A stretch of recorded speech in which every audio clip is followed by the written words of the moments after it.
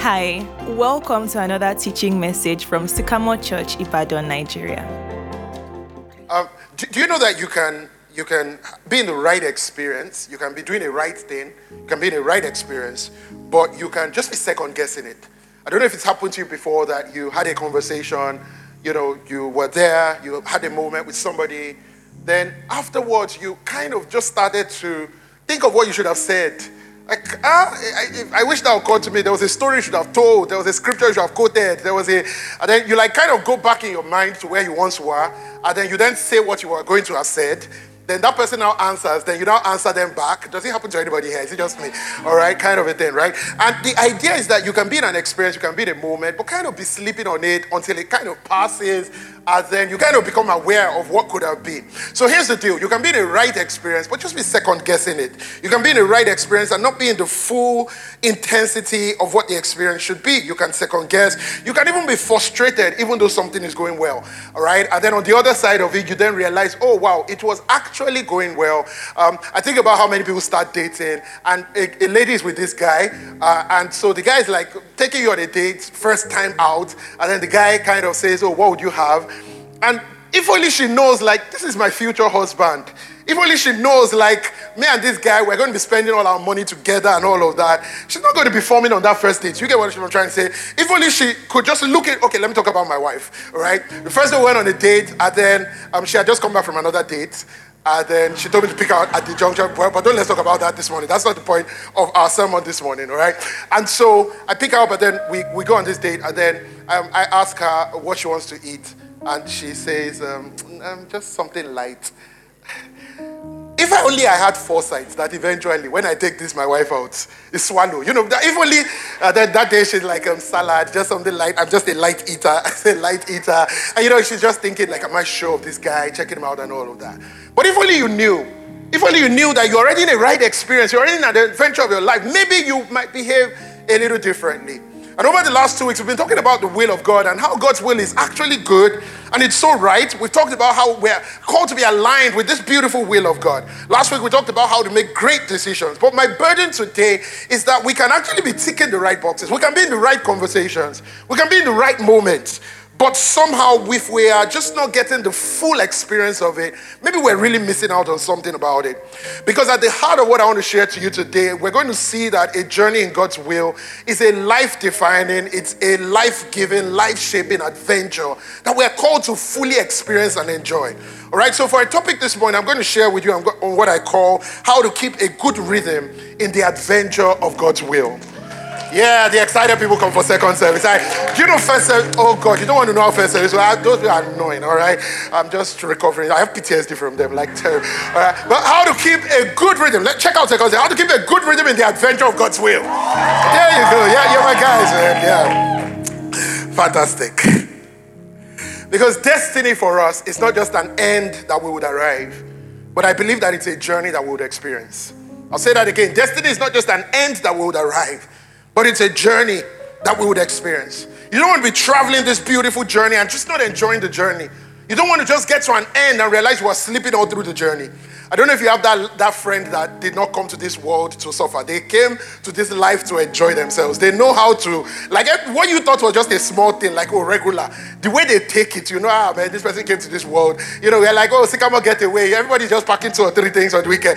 When we saw them arriving with like 3 traveling bags, like they are going on summer holiday. I don't know what you call it, but for them, I'm like, Dr. T, how do you, right? Like they didn't come to this world. I mean, the heart, the sunshine. I'm like, okay, it's summer holidays, about Elijah, whatever you call it, right? I don't know if you have that friend that, ordinary Hamatan that is about to start. They are coming in like a winter hood and, head warmer, gloves. is it the same Hamatan, and all of that? Like they make the most of anything. Campus Connect to just be like, we're having film show. For them, it's movie night. They'll buy, even if it's popcorn at the junction, they will just make it look more than it is. Because they did not come to this world to just miss in the experience. I love when I hear them laugh. You have that friend that when they laugh, okay, there's a sense in which we're laughing at the joke, but at some point you start to laugh at the way they're laughing.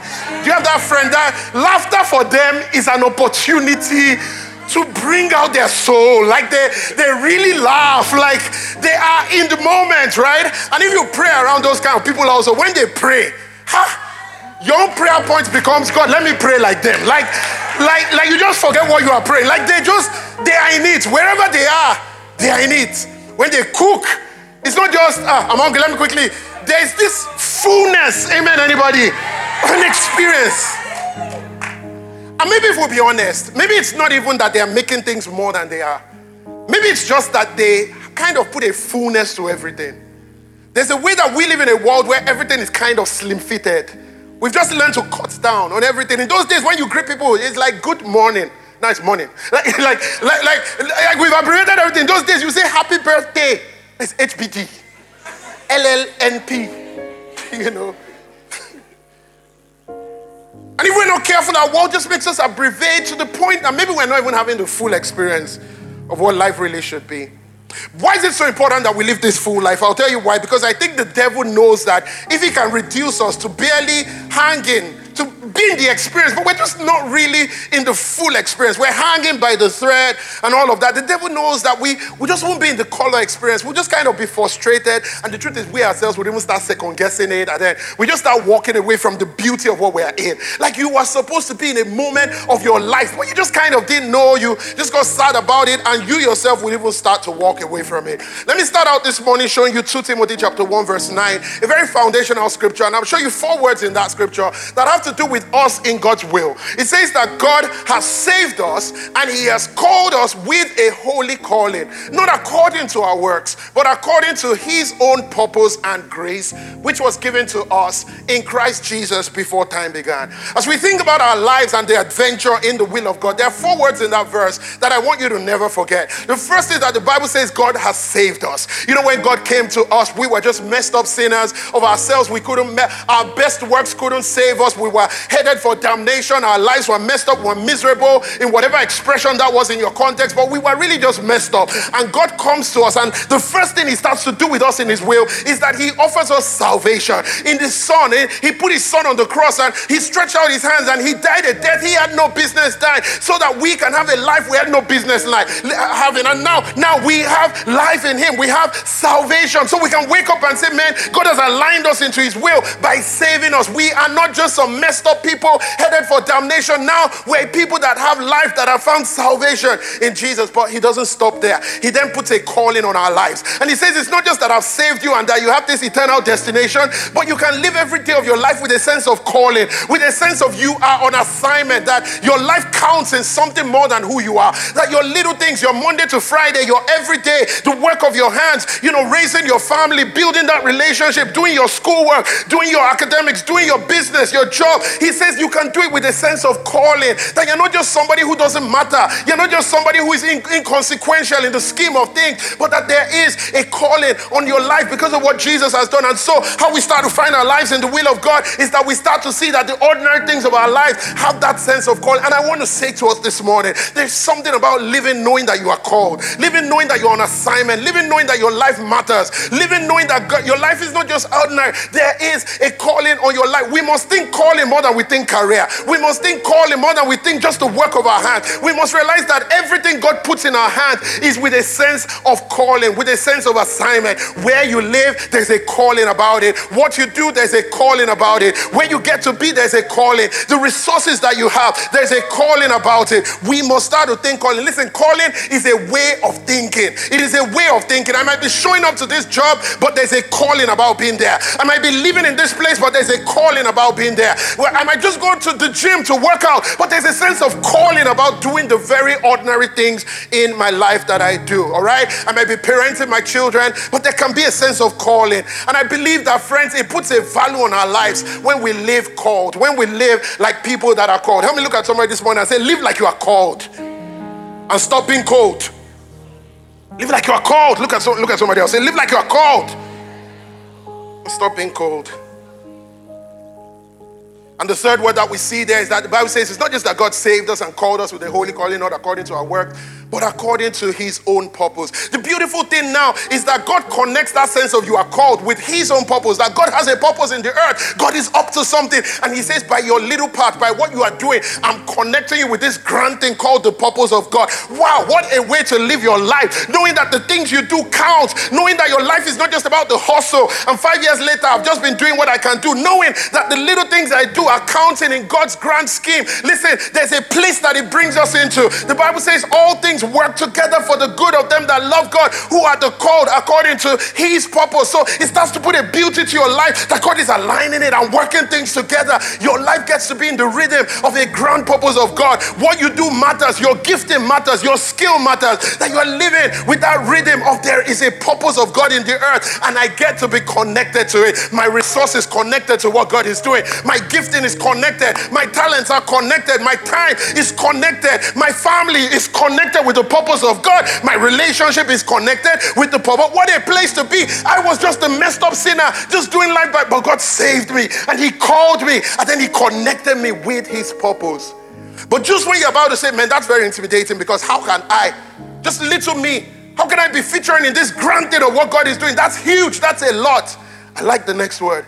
It says that it's not just his purpose, but also his grace, which was given to us in Christ Jesus. So let me remind you, friends, that when you think about yourself featuring in the purpose of God, remember that there's a supply of the grace of God for you to be everything that God calls you to be. Who says amen to that? Remember this morning that God is not just sending you an assignment to figure things out yourself, but you can shout those 4 words over your life, that I am saved, I am called, I'm purposed, and I am graced. That for everything God expects in me, he supplies it in me by his grace. Everything God wants of my life to be, there's a supply of grace.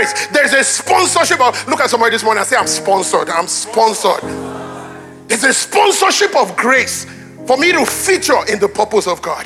There's a sponsorship of grace for me to not just live small and live inconsequential. This is the bandwidth of the will of God for your life, that as you work out the rhythms in your own context, you would wake up every day saying, man, I'm saved, I'm called, I feel calling. That's God's will. That my life is not, I feel like a sense of calling in my life. I might be in this organization and then move to that. I might change from this business to that. I might change jobs. I might have another child. But through it all, there's a sense of calling about my life, and the things in my life are not ordinary. They're connected to God's grand purpose, and then there's a sponsorship of the grace of God. Somebody say, I am saved. If you are, say, I am called.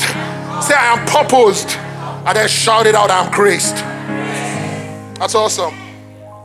So God is clear about the bandwidth of the journey that he calls us to, about his will, that this is not just an empty hustle. They're trying to figure out what life can be. No, God is clear that I want you to live your life with that motion and adventure every day of somebody that is on assignment, that is called, that your life matters. You're not just on somewhere inconsequential trying to make it to heaven. No, your life matters. You are called, and that you are purposed and graced. But that brings you into an adventure. And so my question is, as we figure this out, what kind of adventure would that be for you? As we figure out the rhythms of doing life and being in that journey of doing the will of God, what kind of adventure will it be for you? How will you keep a good rhythm in the adventure of God's will? That's my big question today. Because listen, if it's really an adventure, then it's going to be tension sometimes and relief. If you watch a good movie, the plot is never just going to be like, oh, I saw that one more. There's going to be one surprise element that you didn't see coming, right? That's what makes a good movie, right? All right. There's going to be one twist. There's going to be one moment where your emotions went really high. There's going to be one time when adrenaline kind of pumped, and then, oh my God, and yeah, it's a good movie, and you're like, oh, more, how did that happen? That's what that story is going to look like. And so, as much as you admire on the screens, how about when you are living it in your everyday? What is that adventure going to look like? How can you keep a good rhythm in the adventure of God's will? How can you not miss the adventure? Like I'm saying, you can be in a real life thing and just not be in the experience of it. When I was younger, I remember that we had this neighbor who used to have a black and white TV, and it was really small. And I remember that, here and there, they'll be showing a match. Maybe like Nigeria is playing. In those days, it's Nigeria's match. And so Nigeria is playing Super Eagles versus, elephants. I don't know why African country always, it must be an animal, elephants of Zaire or whatever, right? And so they're playing the game. And if you are old enough to know what a black and white TV is, some of you are like, what is that? All right, a black and white TV. And they're playing the match. And I remember how frustrating it is because you've adjusted the antenna, you know that antenna, you adjust it, you stretch it, and then the thing gets the signal kind of, but there's kind of like those shrilling noises, it's not too clear, blah, blah, blah. And then they score a goal. So they score a goal, but the first problem is you think they've scored, you're managing your expectations because sometimes you thought they scored, then 5 seconds later, when the thing cleared, you realize it's like they didn't score. So you think the ball entered, but you're kind of waiting, then he entered a goal! Then, you watch again, then you adjust it again. But all the while, the game is actually going on where it is. The game never stopped. The experience of somebody sitting in the stadium at that time was full. Do you get what I'm trying to say? Somebody in the stadium in that moment is seeing it all, but just based on what you are able to connect with, you're not even sure, you're second guessing and all of that. But somebody else somewhere is watching that same game on a color screen. Full experience. Huge. As the players are playing, it's almost like they're even dribbling you in your house. You're feeling it. Right? And it doesn't reduce what it is. And what I'm saying to us today is the reality of God's will, and that adventure is going to be there, but what will be your experience of it? Are you going to live your Monday to Friday just in this second guessing? I'm not even sure. God is actually doing something incredible in your life. I just said you are saved, called, purpose, great. God is doing something beautiful in your life. Through the seasons, God is aware. He's working something in your life, but would you just be through it all, even missing the moment? Then you kind of wake up 20 years later, you're like, wow, God was actually good. I don't want to slip through the journey of destiny. Maybe you do have that friend who are traveling together, they just sleep. Maybe we'll sleep through a movie. Then they now wake up. And when you're talking about it, they're like, eh. Yesterday I was seeing Liverpool's game with Man City. I was watching it with my wife yesterday. At some point, I stopped watching football matches at home because I wanted to have a good experience of it, and my wife would just be my children. But I was watching the game with my wife yesterday, and yeah, she's getting a lot better. I told her in the first time she's improved a lot in handling those kind of comments. Don't just say things you're not sure of. Don't just say. One day my wife was, then she'd just say it's offside or something like. One day they scored an own goal. And then my wife was not like, it's a home goal. It's not called a home goal, it's own goal. Anyway, stuff like that. But she's getting a lot better. So we're seeing this game together. And then, man, how many of you saw Trent's goal yesterday? What do you think of it? What's your analysis of okay, so anyway, so club makes this. Your team is on top of the table now. Arsenal on top of the table is like an elephant on top of a tree. Nobody knows how they got there, but we know they'll come falling down. It's fine. It's not even a problem. Anyway, so Klopp makes this really good substitution, really smart substitutions, and just Ole, what do you want to do to my mic?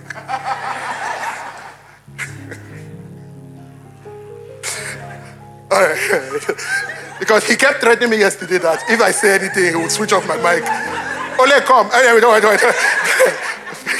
Anyway, all right. So Klopp makes these really good substitutions, and then my wife, but we were in the tension together, like, babe. Liverpool. So when Klopp makes substitution, I tell my wife, I say, Klopp has opened this game. It's either Liverpool gets a goal or Man City gets a second, right? Right? You know that? Yeah. Okay. So we open the game. Yeah, something has to happen. You can't come to Etihad and lose 1-0. It doesn't make sense. You either go for it or, right? All right.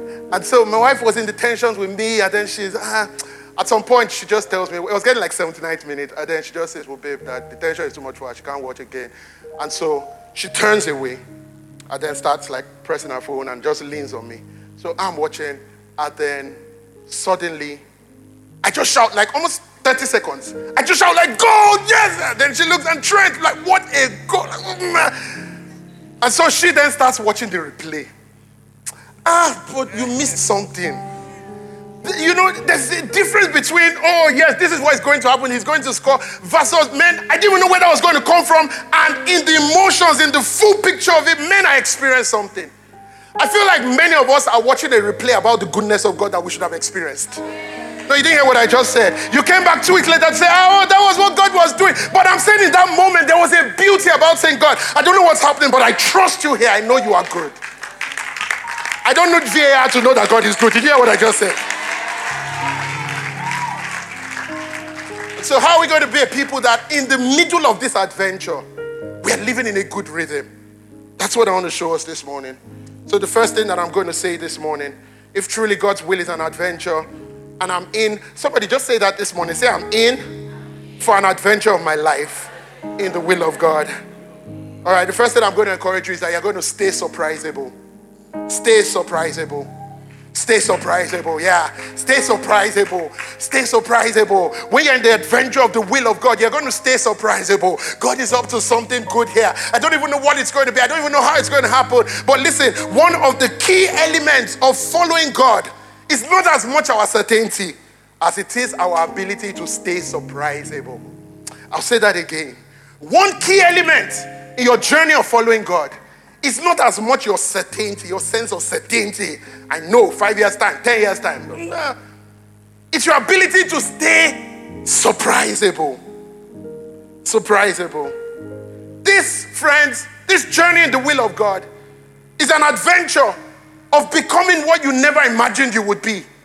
Have you looked through Hebrews 11 before and seen all these heroes, and you see an Abraham, and Abraham was just a random guy chilling in his father's house, and God comes and says, leave your father's house, and he's like, up to what? Abraham never imagined that 2,000 years later or 3,000 years, we're going to be sitting in a church service and people will even be singing about the faith of, like you will be the father of faith. It's a journey you never imagined. It's Shadrach, Meshach, and Abednego just said, well, we're not even going to bow, but they never imagined the story that God would tell through them. Do you know that God is making a name for himself through your life? This is an adventure of a lifetime of becoming what you never imagined you would ever become. So, friend, stay surprisable. Listen to Psalm 32, verse 8. I hear the Lord saying, I will stay close to you, instructing and guiding you along the pathway. Along the best pathway, one translation says, for your life.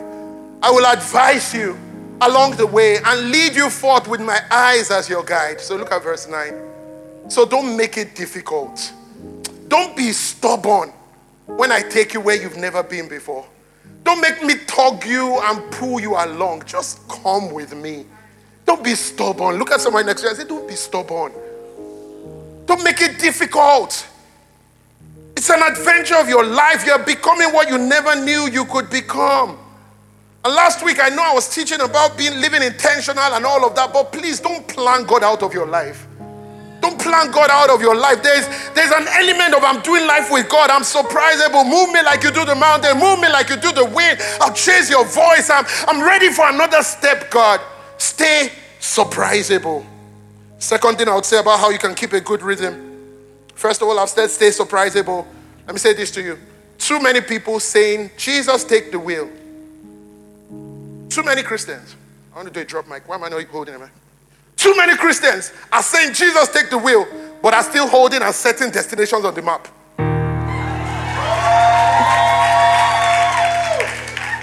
Jesus, take the wheel. You must make him your driver because you're setting the destination. Stay surprisable. Look at somebody next to you this morning. Say, stay surprisable. Can God still surprise you this week? Can God still surprise you this year? Yeah. Stay surprisable. May we never lose our wonder. In the presence of a God that is able to do exceedingly, abundantly, above all we can ask or imagine. May we never lose our wonder. Second thing this morning, surround this thing of God's will with a collaborative company. Surround it with a collaborative company. In Jeremiah chapter 18, one of the weirdest scriptures to me, I have a few weird scriptures that I like. This is one of them. From verse 1, the word which came to Jeremiah from the Lord. God is speaking to Jeremiah. So Jeremiah is like, God, I need a word. And then you start to hear God. So he's like, yes, this is God. So he takes Biro and his journal. Let me write what God is. This is God speaking to you. So verse 2, arise and go down to the potter's house, and there I will cause you to hear my words. God is speaking that you should go to where he will speak. With the cost of fuel today, I'm like, God, you know what it costs me? For every movement these days, you plan it. You get what I'm trying to say? You don't move unnecessarily, you know. Passion night we'll do online. They will come and say, you know, you think it. God says, go to the potter's house. Like, but God, you're already speaking. Why don't you just tell me what you want to say? Because listen, God's will for your life is not just something that you would hear. It is something that you will see. It is something that you would feel. It is something that you'll be inspired towards. God is holistic in what he's expressing to you. And so God is saying, if you're going to have a good rhythm about my will for your life, it's not just going to be a set of instructions. He said there must be a collaborative thing, that for everything you are hearing in your ears, then Jeremiah gets to the potter's house and he starts to see how the potter is framing this clay. And then he starts to feel the emotion of it and to believe something about his life and about what God can do, about how God is that good potter that is never out of idea. He starts to feel it and believe it in a whole new way. Because if you just hear it in your ears, then it's just a limited part of the conversation. And so here's what I'm saying to us, friends, that for everything that God is doing in our lives, it is our responsibility to say, what is a collaborative company that makes this thing beautiful, that makes this thing possible? Listen, make it realistic to follow God's will for your life. Surround yourself in such a way that you make it realistic for you to follow God's will for your life. You don't be the kind of person that there's a nudging of God's will in direction A, but you are fighting through contrary winds, and you have to avoid that friend. You have to not tell that person. You have to hide your Bible because you are going to church. Make it realistic to follow God's will for your life. Create a collaborative atmosphere for what God is doing in your life. If I want to be a person of prayer, I feel like being in Super Saturday will kind of help, right?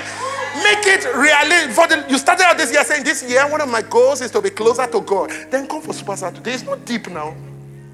You say, honestly. You say, how are you doing with God? I really know I need to be praying more. Then why don't you just come? Make it realistic. Do you get what I'm trying to say? Okay, you are more likely going to pray better in Super Saturday than other your friends who want be. I think so. Generally speaking, right? Generally speaking, don't you think so? I think so. Just make it realistic. Just be in the right places. The who's, there are voices. There are voices in your life you would empower that would make that journey of following the will of God even more beautiful. There's something about beautiful counsel in your life. There's something about right-sounding voices. There's something about the apostles. The Bible says they went to their own company and it was a place of strength, not a place of second-guessing. There's something about it. Make it real. So create collaborative atmospheres for just that journey of God's will. Because there's a place where the whole thing of God's will make more sense. David says, I was glad when they said to me, let us go to the house of God. If you are not hearing they say to you, there's a gladness that you are missing. Say that again. David said, I was glad. There's a gladness that comes from a day. If there's no day, there's a gladness about your life that you are missing. And if there's no gladness, there's frustration. Do you get what I'm trying to say? If there's no day that kind of says, let us go, it's more like, let us go to club. I'm like, I don't want to go today. Do you get what I'm trying? So you're fighting all those battles in that tension. And that's okay at some level. But at some point, you're going to say, man, I need a day that would say, let us go to the house of the Lord. I need a day that will be excited about what God is doing in my life. I need a day that will look at me and say, come on, you will be the man that God calls you to be. You're not weak. You're not defeated. You're a champion for Jesus. I need that kind of day in my life that will say, your faith is not going to fail. I'm not going to allow you to make that stupid. You can't be picking that call again. Come on, do something better with your life. I need a day in my life. I need a day that will say, what are you going to do there that you can't lie to? I need a day in my life. Look at somebody around you and say, you need a day. You need a collaborative company for your journey in the will of God. You do. So God says to Jeremiah, I won't just speak to you. I'll take you to a place where it'll be more realistic for you to appreciate what I'm saying to you. I'll take you to a place. Do you know that we're more prone to do what we see than what we are told? Do you know that, God, I know according on the authority of God's word, and I've been praying about it, that God wants me to have a happy marriage. That's good. But it's not just about what you know, it's also about what you're inspired towards. Do you know there's something even just about being in the house of God and seeing people model something for you? Well, you never saw that growing up. You don't know that God is taking you to the potter's house and he's showing you, he's framing a thought in your mind. Something in you is receiving faith for that. It's a beautiful process of God. We need a collaborative company to be all that God wants us to be. Amen. Third thing I'm going to say this morning, and I'll just run quickly because of my time. The third thing I'm going to say is that we're going to keep a good rhythm in our journey of the will of God by staying sensitive to seasons. They're going to stay sensitive to seasons. So in Exodus chapter 13, you probably know this story about God leading the children of Israel. And look at it in verse 21. The Lord went before them by day in a pillar of cloud to lead the way, and by night in a pillar of fire to give them light. So in the day they were seeing a pillar of cloud, in the night they were seeing a pillar of fire, so as to go by day and night. Look at verse 22. He did not take away the pillar of cloud by day or the pillar of fire by night from before the people. Let me show you in Nehemiah. Give me Nehemiah chapter 9 verse 12. Thank you. Moreover, you led them. So Nehemiah is talking about it now. You led them by day with a cloudy pillar, and by night with a pillar of fire, to give them light on the road which they should travel. I love that idea. That there's a road that they should travel, and God is lighting it up for you. The very place that you should be. What I want you to see today is I want you to notice that there was day and there was night. There will be day, there will be night. Not all seasons are going to be the same. And I believe both are significant. That there's going to be difference. There's going to be day times in your life. There's going to be night times in your life. And what the Israelites were enjoying is that there was a leading of God. There was a rhythm of the will of God in the day. And there also was in the night. And so God is going to walk you through different seasons as he makes you complete in his will. It's not always going to be day, but it's not always going to be night. The beauty is that God's leading is present through all seasons. So here's the deal, and here's what I want you to see if you haven't gotten what I'm saying. Don't merely seek the will of God when you're in the dark. When you want to make it through the night. You know, when I'm confused and everything is dark, then I'm like, God, I need your leading. But what I'm saying to you today is that there's a leading of God for you when you're in the dark. But there's also a leading of God for you in the day. Some of you don't know that. You think a lot about, like, I just want to get through this. Like, I'm confused about who I should marry. I'm confused about which job to take, which situation. I'm in the dark. I really need a leading of God. There is a leading of God for you there. But when you come into the day, you need the leading of God as much as you needed it in the night. Now that you're in the best seasons of your life, now that you are succeeding more than you thought you could, you still need a new level of the leading of God. And the beauty of what we see is that the leading of God is tailored to the season that they were walking. The beauty of what we see is that God comes to them in the season that they are in. And so, it's not just about when you're in the dark. It's not just before your first breakthrough. You need the wisdom of God in your life. And this, I would honestly say this, many people don't know how much we need the wisdom of God in our lives to handle success, not just to handle poverty. So this is the idea. Many of us are reactive to what is dominant on us. So your only dream growing up was that, God would, it was reactive to poverty because you grew up in extreme, intense poverty. So in fact, your prayer point every day is that God will break the backbone and the foundation of poverty in your lineage. It was such a, if they say what your vision is to break the roots of poverty over my family, my father, my father's father, my father's father's father. Okay. So you were very reactive to that. And what I'm saying is, coming from the dark and just that sense of, let me get out of this. But what we don't know many times is that we now need a new leading of God to even know how to handle wealth. It's a whole new experience, and there are two different things. Paul says in Philippians 4 that I've learned to be abased and to abound. There are two different lessons in life. There are people that know how to respond to failure but don't know how to respond to success. And listen, success is as dangerous as failure in ruining a person. That's the truth. It's just as dangerous. You can lose everything to failure. You can also lose poverty, wealth. Both are destructive depending on how you know how to handle it. And the beauty of what we see with the Israelites is that God was leading them in the night, but there was also a leading of God in the day.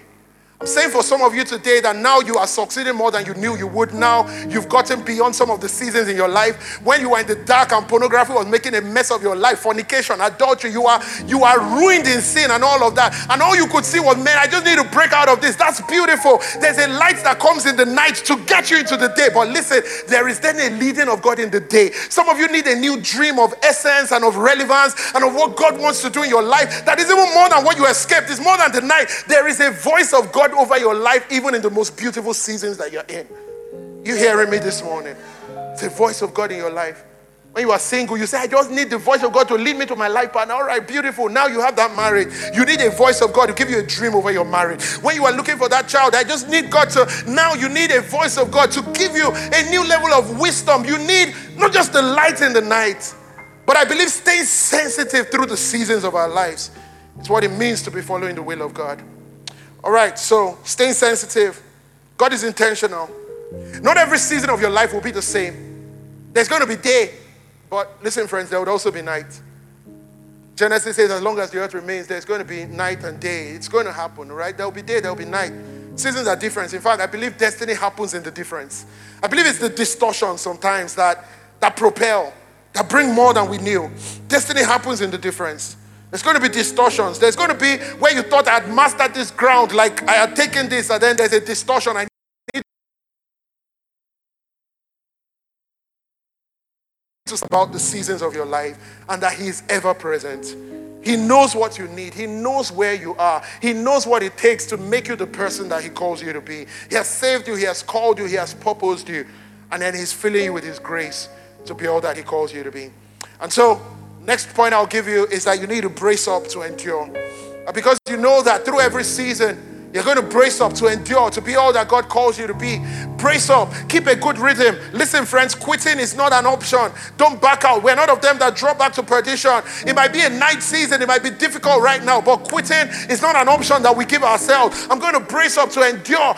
Just sometimes think of yourself as a Christian following the will of God, as that guy or that lady that goes to the gym to start out a new routine and all of that. And you know as you are starting out, there's going to be some tough days, all right? There's going to be some things I'm going to handle that were beyond me and all of that. You already know, all right? But there's this beautiful thing I see with guys when they've been working out in the gym, and of course in the hope and expectation of the fulfillment of that promise that you dreamed over your body, right? And so you go there, and one guy that is half your age is telling you, no pain, no gain. Don't quit. Continue. Come on, 10 more. Oh yeah. You're good. Don't drop it. Keep going. Keep going. Burn that fat. You want to be fat for life? So you're going through all of that. And you're feeling, but it's excruciating sometimes. But you're pushing yourself in a hope of, this is a fulfilling journey at the end of the day. And so when you get home, you're looking in the mirror. It's not yet showing. You go back tomorrow. Let this thing show now. Wear the shirt you used to wear. You open the button the way you want it to look. This is not yet. Go back again. Some more, right? You know what I'm talking about. A little more. You push. But there's this word I hear many times when I'm talking to guys, and I'm like, you've been working, pain. They'll tell you these words. It is sweet pain. Who knows sweet pain? Sweet pain. Sweet pain. That it's painful, though. But it's not just pain. There's a sweetness to the pain. And it's not just sweetness. It's sweet pain. And I feel like saying to somebody about the rhythms of walking in the will of God, friend. It's going to be some sweet pain. It's going to be some days when you're going to endure. It's going to be some Job chapter 23. Look at verse 8. He says, look, I go forward, but God is not there. And also I go backward, but I can't perceive Him. And so verse 9, He's working on the left hand. There's that sense of God is doing something in your neighbor's life. And so they tell you that, if God has done something for your neighbor, it's in the neighborhood. Okay, but me, I cannot behold Him. And then He turns to the right hand, and I'm like, God, what are you up to? And I can't see Him. Have you ever been there before?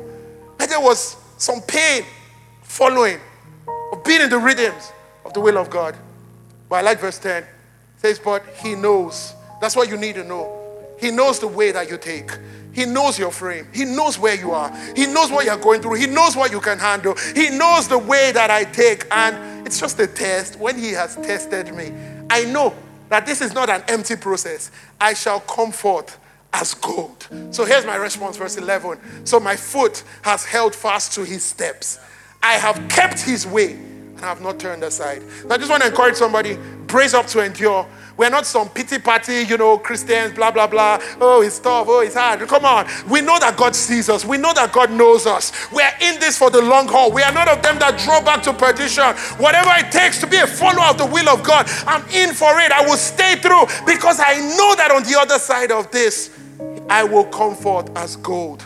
I know that God is aware of who I am. He's aware of my frame. He's aware of what I can take. He's not going to tempt me beyond what I'm able. So I'm in this to endure. The next thing I'm going to say to us, brace up to endure. Even if you made your mistakes this morning as I speak to you, listen, you may fail in following Jesus, but don't ever fail to follow Jesus. Even when you make mistakes, let them be mistakes in the direction of the journey that you are traveling. And so, second to the last this morning, rediscover the delight of trust. Rediscover the delight of trust. In Proverbs chapter 3, verse 5, it says these beautiful words, trust in the Lord with all your heart. And lean not on your own understanding. In all your ways, acknowledge Him, and he shall direct your path. Trust in the Lord with all your heart and lean. That's the big question of Briggs, please come. That's the big question. Sorry, Mrs. Briggs, release your husband, please. That's the big question of trust. The big question of trust is leaning. All right? Just take a step forward. All right, thank you.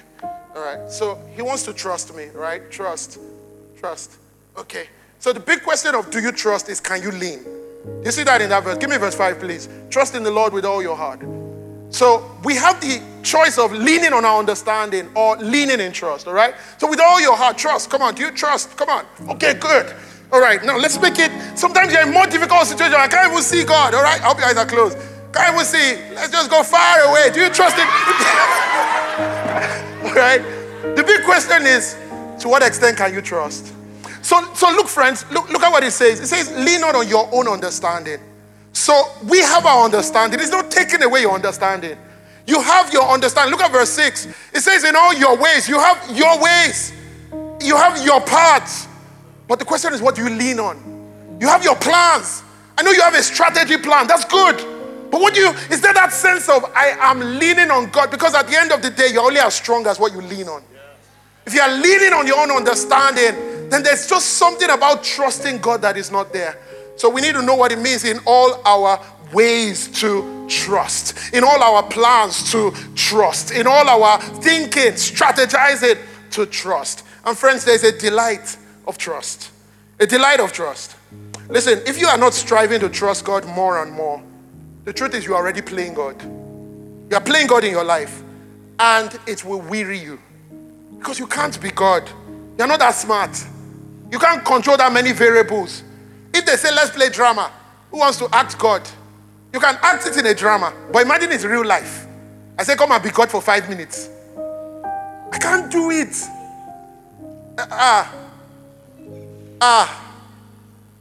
Oh yeah, if I won't just say, okay, in this room, be God for 5 minutes. Do you know the problems? The problems, the situation of people. If I look at one person, you are now coming to church. I know what you did in the night.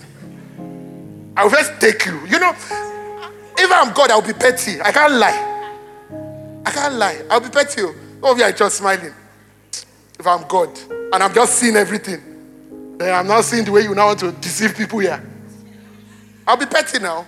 Every service will be word of knowledge. I'll just be putting it in the mind of the preacher. So I'll just, you stand up. I'll be petty. That is for this room. The time you now say, okay, Israel, Hamas, Ukraine, Russia. Do you really want to be God? So what should we do? Allow God to be God. Just be trusting Him that He's good enough. But when you're trying to say, I want to understand everything, can you? It's too much for you now. Don't play God. There are details that will be beyond you. But what you need to do is that delight of trusting God. Trust that God has you. Trust that God is good. Trust that God has your future. Maybe you feel like, I've made some mistake in my life. I think I missed. There was a life partner that was designed for me. That in heaven, they had joined our heads together. We are made for each other. And you know in this life, if you miss that one, it's over for you. It's two of you. Now when you are leaving heaven, they tied your heads together and sent you to earth. So everything you are doing in this world is to find out. That's why you must confirm from 7 prophets that it's the right one. If not, you can never. So, to which I would say, number one, if that is the way God even designed the world, that He has matched everybody. If that's the way God designed the world, like actually.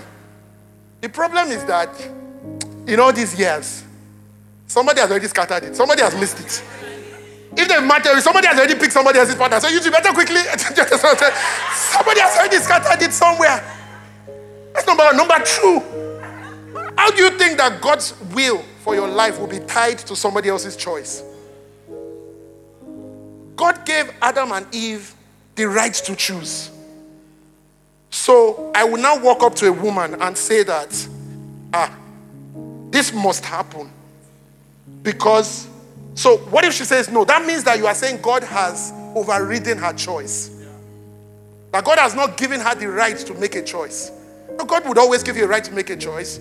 Like literally, we will give you open book exam. Moses comes and says, I set before you death and life. Choose life, but you will choose it. I will not force life on you. You will choose it. All right? So for some of you guys, that would be a good way to like, hey girl, accept before you life and death. Choose life. But you choose it. So God will not override somebody else's power of choice. Like he watched Adam and Eve sin against him because they chose it. So in your own situation, God will now say that there's this person that she must. Why will my God's purpose over my life be tied to somebody? This is how God thinks. And let me help you. God thinks purpose, not person. In other words, God is committed to a happy marriage for you. So maybe you because you would say things like, so I had a conviction in my heart that God led me to ask this person and she said no. God is still committed to his purpose in your life. The person can change. Jesus said that if these people don't praise me, I can raise up stones. Did you hear what he said? I will not be stranded by the choice of a person. Are you getting what I'm saying this morning? So a person can say no. A job that you believe God opened the doors to you. One new boss came and fired you. A job can say no, but God's purpose over your life will stand. An opportunity can go away, but God is not that opportunity. Amen, anybody? His purpose will stand. So trust that God has you. Every waking day of your life, no matter who walked away, no matter what happened, God is good. Let that be a basis of trust in your heart. God is good. God is good. Trust that God has your future. Because trust will make your journey of obedience beautiful. When you trust and obey. That old song says there's no other way to be happy in Jesus but to trust and obey. Trust will make your journey of obedience beautiful. I think I was telling you the other day about like when you want to propose to a girl and you've done, like this one, you even went out of your way. You did surprise. You flew her and her family to Dubai because you want to propose to her. So, and what you did was you didn't even tell her family was flying along. You told her that, babe, let's just go for, a, what do you call it, vacation of it. So let's go to Dubai. And so you guys go. Then when you get to the airport, she now sees her father, her mother, her sisters on the same flight. And she's like, I won't have. You shall say, babe, let's go now. Okay, you get there. Then, next day you take her to Burj Al Arab. You take her there. And then she's like, what are you doing? What are you doing? What are you doing? Those foolish questions. Okay, I'm here to pick beans. Like, what am I doing? Okay, anyway, so she's now in all of that. Like, and you've come all the way. You've gotten there. She has seen all her friends, her family members, photographers already coming out. Papa, everybody's doing all of that. Then you now get to the elevator at the bottom of Burj Al Arab, like the elevator. We're going to the top floor. All right, babe, come inside. That sense of I trust you just makes obedience. So all you expect is like the voice of it. Like, okay, I'm going in, okay. That's all you expect. But she now stands outside and says, no, except you can prove to me what we're here for. I'm not going anywhere. Say, what's wrong with you? Is there not enough that I have done to show you? You should just follow through in obedience. That is the same thing I came to say to somebody this morning. Is there not enough that God has done that should just show you that you should just follow through in obedience? Like, has God not been good enough in your past? Have you not gone to bed many nights that you cried and woke up knowing, man, God was up to? Have you not seen enough of the goodness of God to trust him for the rest of your life? Is they say that God, if it is, trust makes obedience beautiful. And you would follow through. And here's why I'm saying all of this to you, friends. If that beauty is not there, then you would be second guessing a beautiful experience. They would have carried you all the way to Dubai. You now say, I can't even trust that this guy. And you will start going back home, trekking back to Ekiti. You will start trekking back. After everything. How many times have we started out in a beautiful adventure of God, then we start second guessing because we've taken away the delight of trust? That as Christians, we should be up every Monday morning knowing, man, we're just in for a surprise from God. Something beautiful, giving our lives to God, abandoned to his will. Jesus, take the wheel and just hope for what you will do in my life.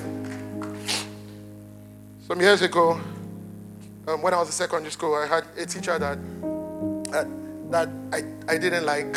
I don't know who didn't like who first, but I know we both didn't like each other. So I don't know where it started from. I think maybe I said she didn't like me, maybe I didn't like her, I didn't care. Many years ago, wasn't yet born again, so. But I remember that. So we used to have every opportunity we had, we'd just be pushing it at each other, She was my class teacher at a point. She wrote a nasty comment in my remarks to my parents. So I'll come to class and I'll do my own back. I won't tell you what I'll do, but I do a few things. We didn't like ourselves, and we both knew. There was just that energy between us, right? So I remember this particular day, I was then writing an exam and she was invigilating. And so I know that, of course, Auntie will be looking for opportunity to get at me. I know. But anyway, long and short, some boys were doing something, and it was a number of us, to be honestly now. It was actually a number of us. But she just comes straight for me. She seizes my paper and says, "You are disturbing. You are not going to write this exam, okay?" Now, the good thing, actually, it was a biology exam, I remember, which I was an art student. Biology is that course you don't like. You just have to do. So, and maybe we had like 30 minutes left. So, to be honest, there wasn't much I had to write again.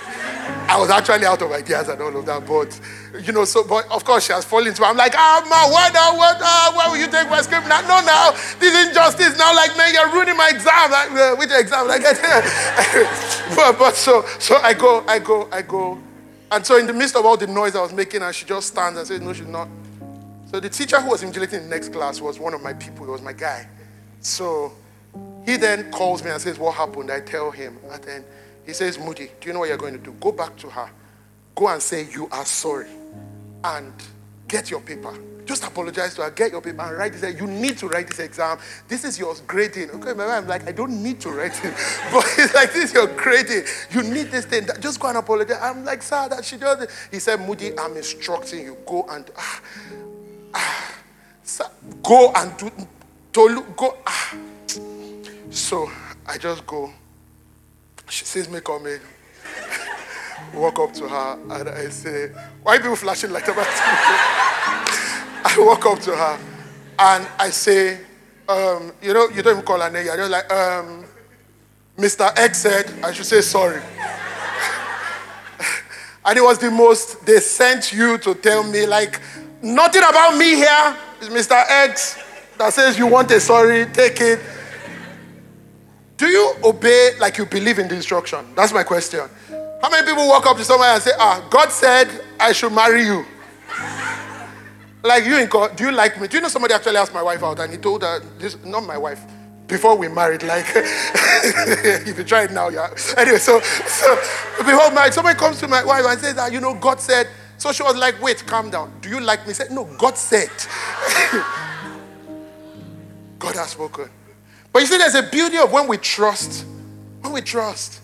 It makes obedience. We own it. We own that journey of following God's will. Listen, let me ask somebody, do you believe in the direction God is leading your life? Do you believe that God is up to something good with your life? I can give myself in trust and in obedience to a beautiful plan that God has for my life. All right, let me close this morning. The last thing I'm going to say is that we're going to fight for our joy. If we're going to walk in beautiful rhythms of the will of God, we are going to fight for our joy. We're going to fight for our joy. Isaiah chapter 12 verse 3 says, therefore with joy you will draw water from the wells of salvation. If there's such a thing of the salvation of God and what God is doing, look at how you get it from. You will draw, all right? Some of you know when you go to your well, right? Okay, no, you use the tap. All right, before. When you are growing up and you get to the well, and then you need a fetcher, right? You need a fetcher. What do you call it? You don't know fetcher. What do you call it in your Doro, you need Doro, right? So you get to the well. So if you get to the well and there's no Doro, what do? You're stranded, all right? If we come to the wells of salvation and there's no joy, we are stranded. That God says it's with joy that you're going to be drawing out of that experience of life that I have for you. Listen, as a Christian, you can't live your life just heavy and it's just about how I feel. No, it's not. There is something fundamental about being a Christian that calls us to a life of joy. The Bible says that the joy of the Lord will start to give you strength, all right? It says in Philippians chapter 4, rejoice in the Lord always. Again, I say, rejoice. Romans 14 verse 17, the kingdom of God is not in meat and drink, but in righteousness, peace, and joy in the Holy Ghost. There's something about just walking in the rhythms of God's adventure that calls you to a life of joy. It calls you to a life of joy, the life of being sold out, right? Just in the picture and in the rhythms of joy.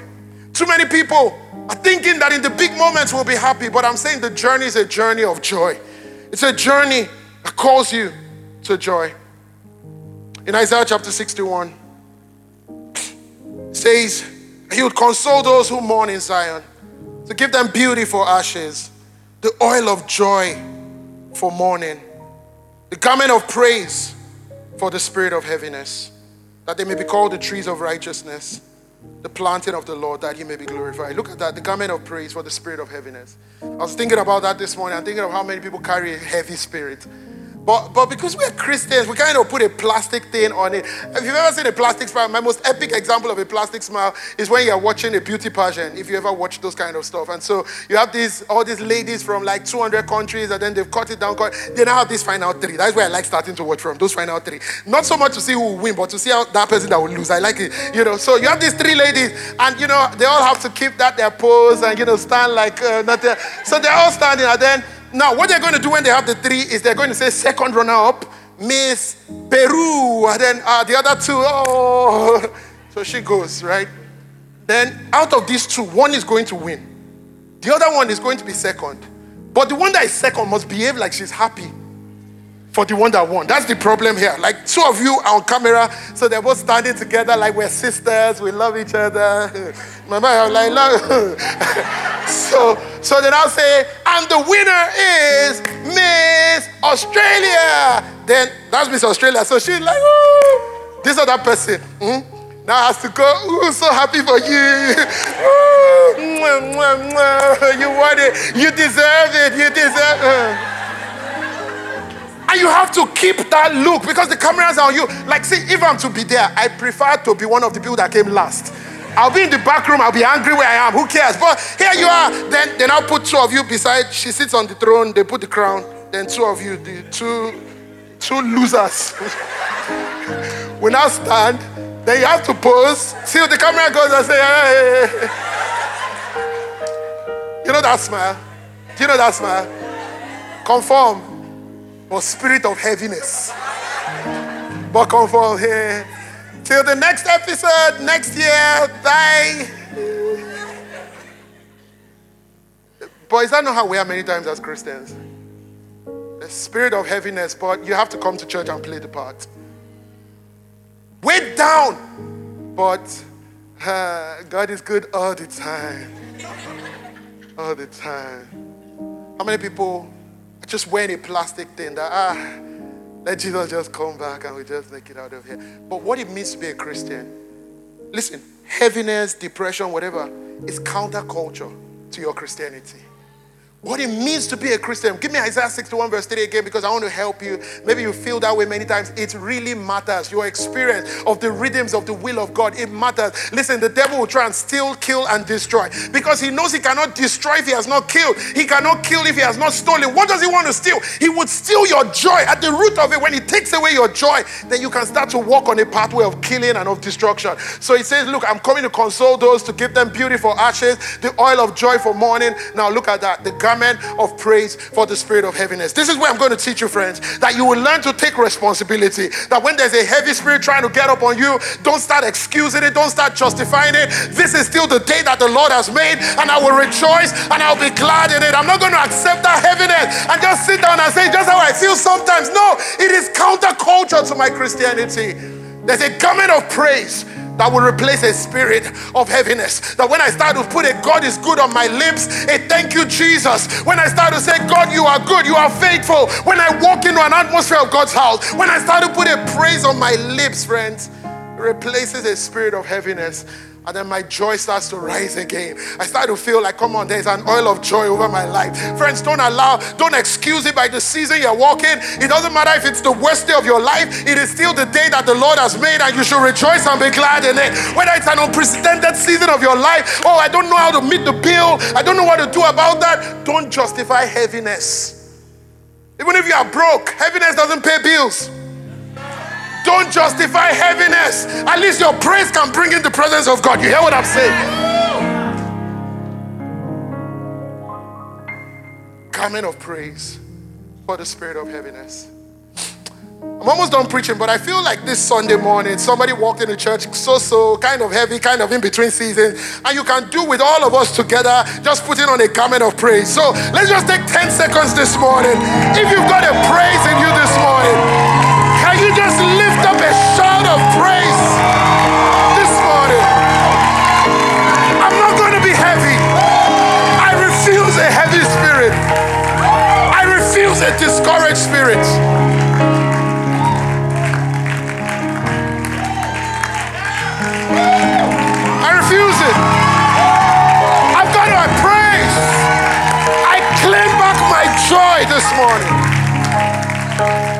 Walking around.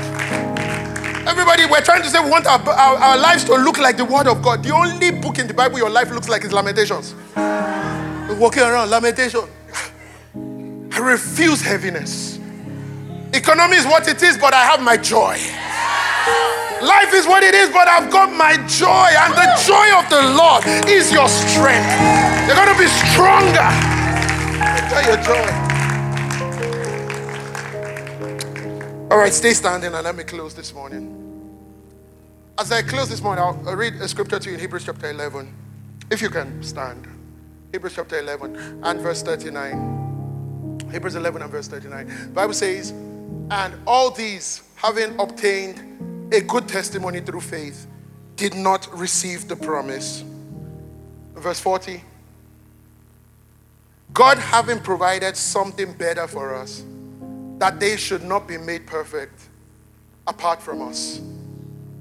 So he's giving you this whole story in Hebrews 11 of all these heroes, of every Abraham and of what God did in their lives and the adventures in the will of God, and how God picked up an ordinary guy and made him a mighty nation, and how people died in doing strong and mighty things, taking down lions and subduing fires and all of that, taking kingdoms.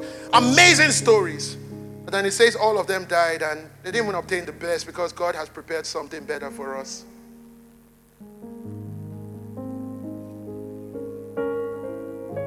And what I want you to see this morning is, like, imagine you walked in, we came to you and we said, oh, as the most faithful member of Sycamore Church, we just want to give you a present. We're going to take you to the Toyota factory in Japan, and you're just going to pick any car that you want.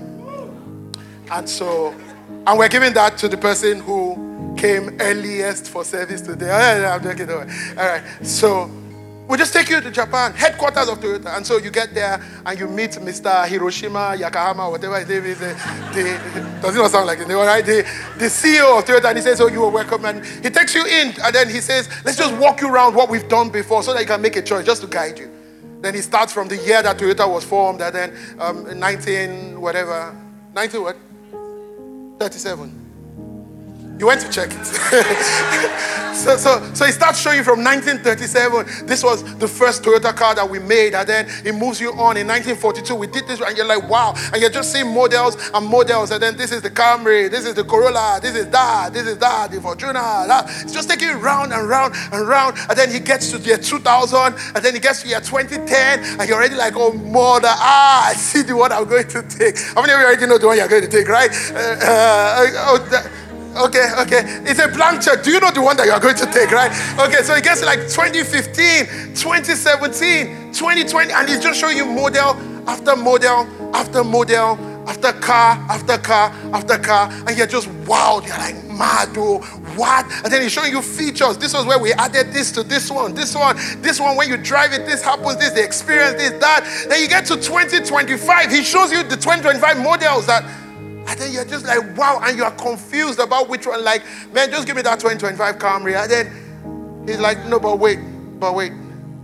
That the one that we have for you, we haven't even yet made it. It is better than any that we have ever done. How do you bring me to this amazing showroom and tell me that it's better than what you've ever done? Okay, well, maybe it was just one useless car company, but this is God giving you his showroom and telling you, do you see what I did in Abraham? And you're like, what? Look at how you made. He's like, do you see what I did with Shadrach, Meshach? Do you see what I did with David? Do you see what I did with Solomon? Do you see Samson? And God says, but wait, I have something better that I'm going to do in your life. And I'm like, friends, I'm up for an adventure in the will of God. I'm in to be everything that God sees for me to be. I'm in for God to make me like, God, you have a track record. You've proven yourself through and through. You are worthy to be trusted. You are good. I will live my life with joy and with expectation to see you do in my life all that you dream to do. I'm in for it. And I'm in for an adventure in the will of God. I don't know about you, That's what I want my Monday to Friday to look like.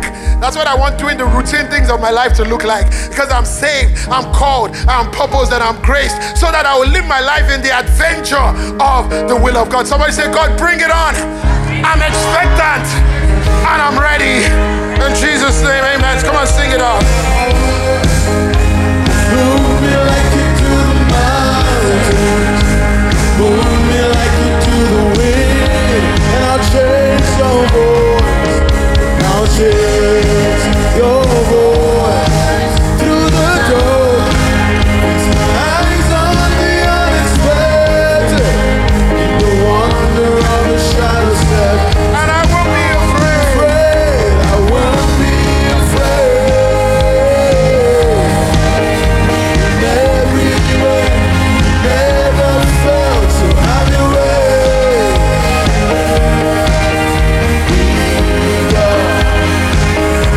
Now sing your praise.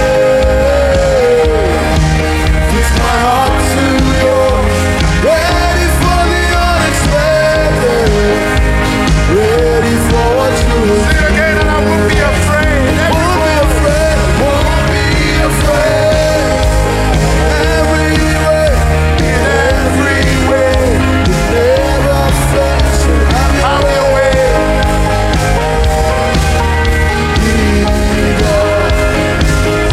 And I'll sing your praise. It's my heart to yours. Ready for the unexpected. Ready for what you will do. Take another step. I want to show you Colossians 4 and verse 12 because I want you to pray this morning. Colossians 4 and verse 12, if I can have it on the screen, thank you. Your own Epaphras, who serves Christ Jesus, sends his greetings. He always prays hard. Somebody say always. That you may fully know what the Lord wants you to do, and that you may do it completely. Give me an ISV. Epaphras, who is one of you, the servant of Messiah, sends you his greetings. He's always wrestling in his prayers for you, so that you may stand mature. This is our desire. You won't just be to and fro, kind of. You would stand rooted, mature. Look at that. Completely convinced of the entire will of God. I want somebody to pray that for themselves this morning. I don't know what this is to you. Maybe it's just another thing that doesn't really interest you, but I need an adventure in the will of God. I don't want to second guess. I want to be firm and rooted in it. Would you pray this morning that in Jesus' name, I will be mature, completely convinced of the entire will of God. In the name of Jesus, I pray that I'm not second guessing the adventure of a lifetime. I'm not second guessing the seasons that God is walking me in. I'm not second guessing the joy of following Jesus. I'm not second guessing living my life on assignment for Jesus. But in the name of Jesus, I receive conviction in my heart again today. I receive just that maturity, completely convinced in the entire will of God. I will come short in nothing. On every side of my life, completely convinced of the entire will of God. Come on, pray that for yourself this morning. Come on, pray it for yourself this morning. Completely convinced of the entire will of God. That I will come short in nothing. Completely convinced. Pray this morning that I will live my life with a sense of calling. I'm saved, I'm called, I'm purposed, I'm graced. Pray this morning, I will live my life, my Monday to Friday, the routine things of my life, parenting, doing my marriage, doing my job, doing my business. Lord, I receive a sense of calling in my life today. I will not live ordinary. I will not live like my life doesn't count. But God, today I receive that boldness to do my business with a sense of calling, to do my academics with a sense of calling. Completely convinced of the will of God. Pray this morning that I would trust the goodness of God. I would walk in that adventure of trusting, of following, of knowing that I can lean on God. Trusting the goodness of God. Somebody pray and say, I'm in for the adventure of my life. I'm in to follow the will, the heart of God. I'm in on it, God. Nudge me again, God. Lead me again. I refuse to be stubborn as you lead me in the rhythms of your will for my life. Somebody pray for yourself this morning. If it's okay, why don't you just reach out to somebody around you? Let's pray for one another this morning. Just hold somebody if you can and pray. The Bible says, Epaphras prays it for you. Pray for somebody today, that in Jesus' name you will be a mature, strong Christian, fully assured in the will of God, fully convinced in the will of God. Pray for somebody today, for a brother, for a sister. You will not second guess in the adventure of destiny. You will not draw back. Pray like you know somebody needs it today.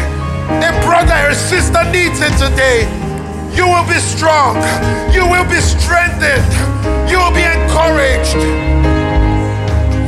Pray for somebody. Say, I hold you up in the name of Jesus. I hold you up in the name of Jesus. You will run strong. You would walk strong. Fully convinced in the will of God. You're not second guessing. You're not backing down. You will be everything that God calls you to be.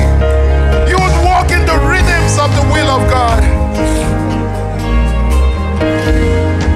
In the name of Jesus. Oh, we thank you, Jesus. Thank you, Jesus. Thank you, Lord. In Jesus' name. Let's make a declaration together this morning. Somebody say, in Jesus' name, I am a man, a woman of the will of God. Say, I love to be who God calls me to be.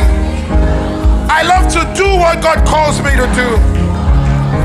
I live my life sensitive and totally given to the heart of God. I follow harder in the adventure of God's will for my life. Say, I do it with all joy.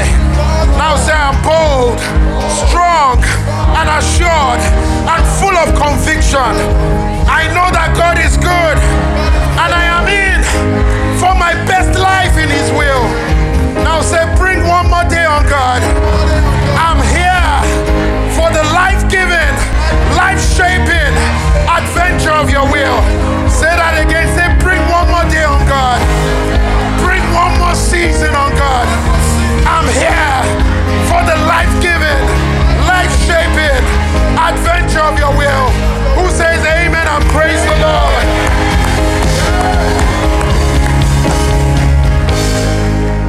Amen. Amen. Amen. For the joy of the journey. Amen. To become. Amen.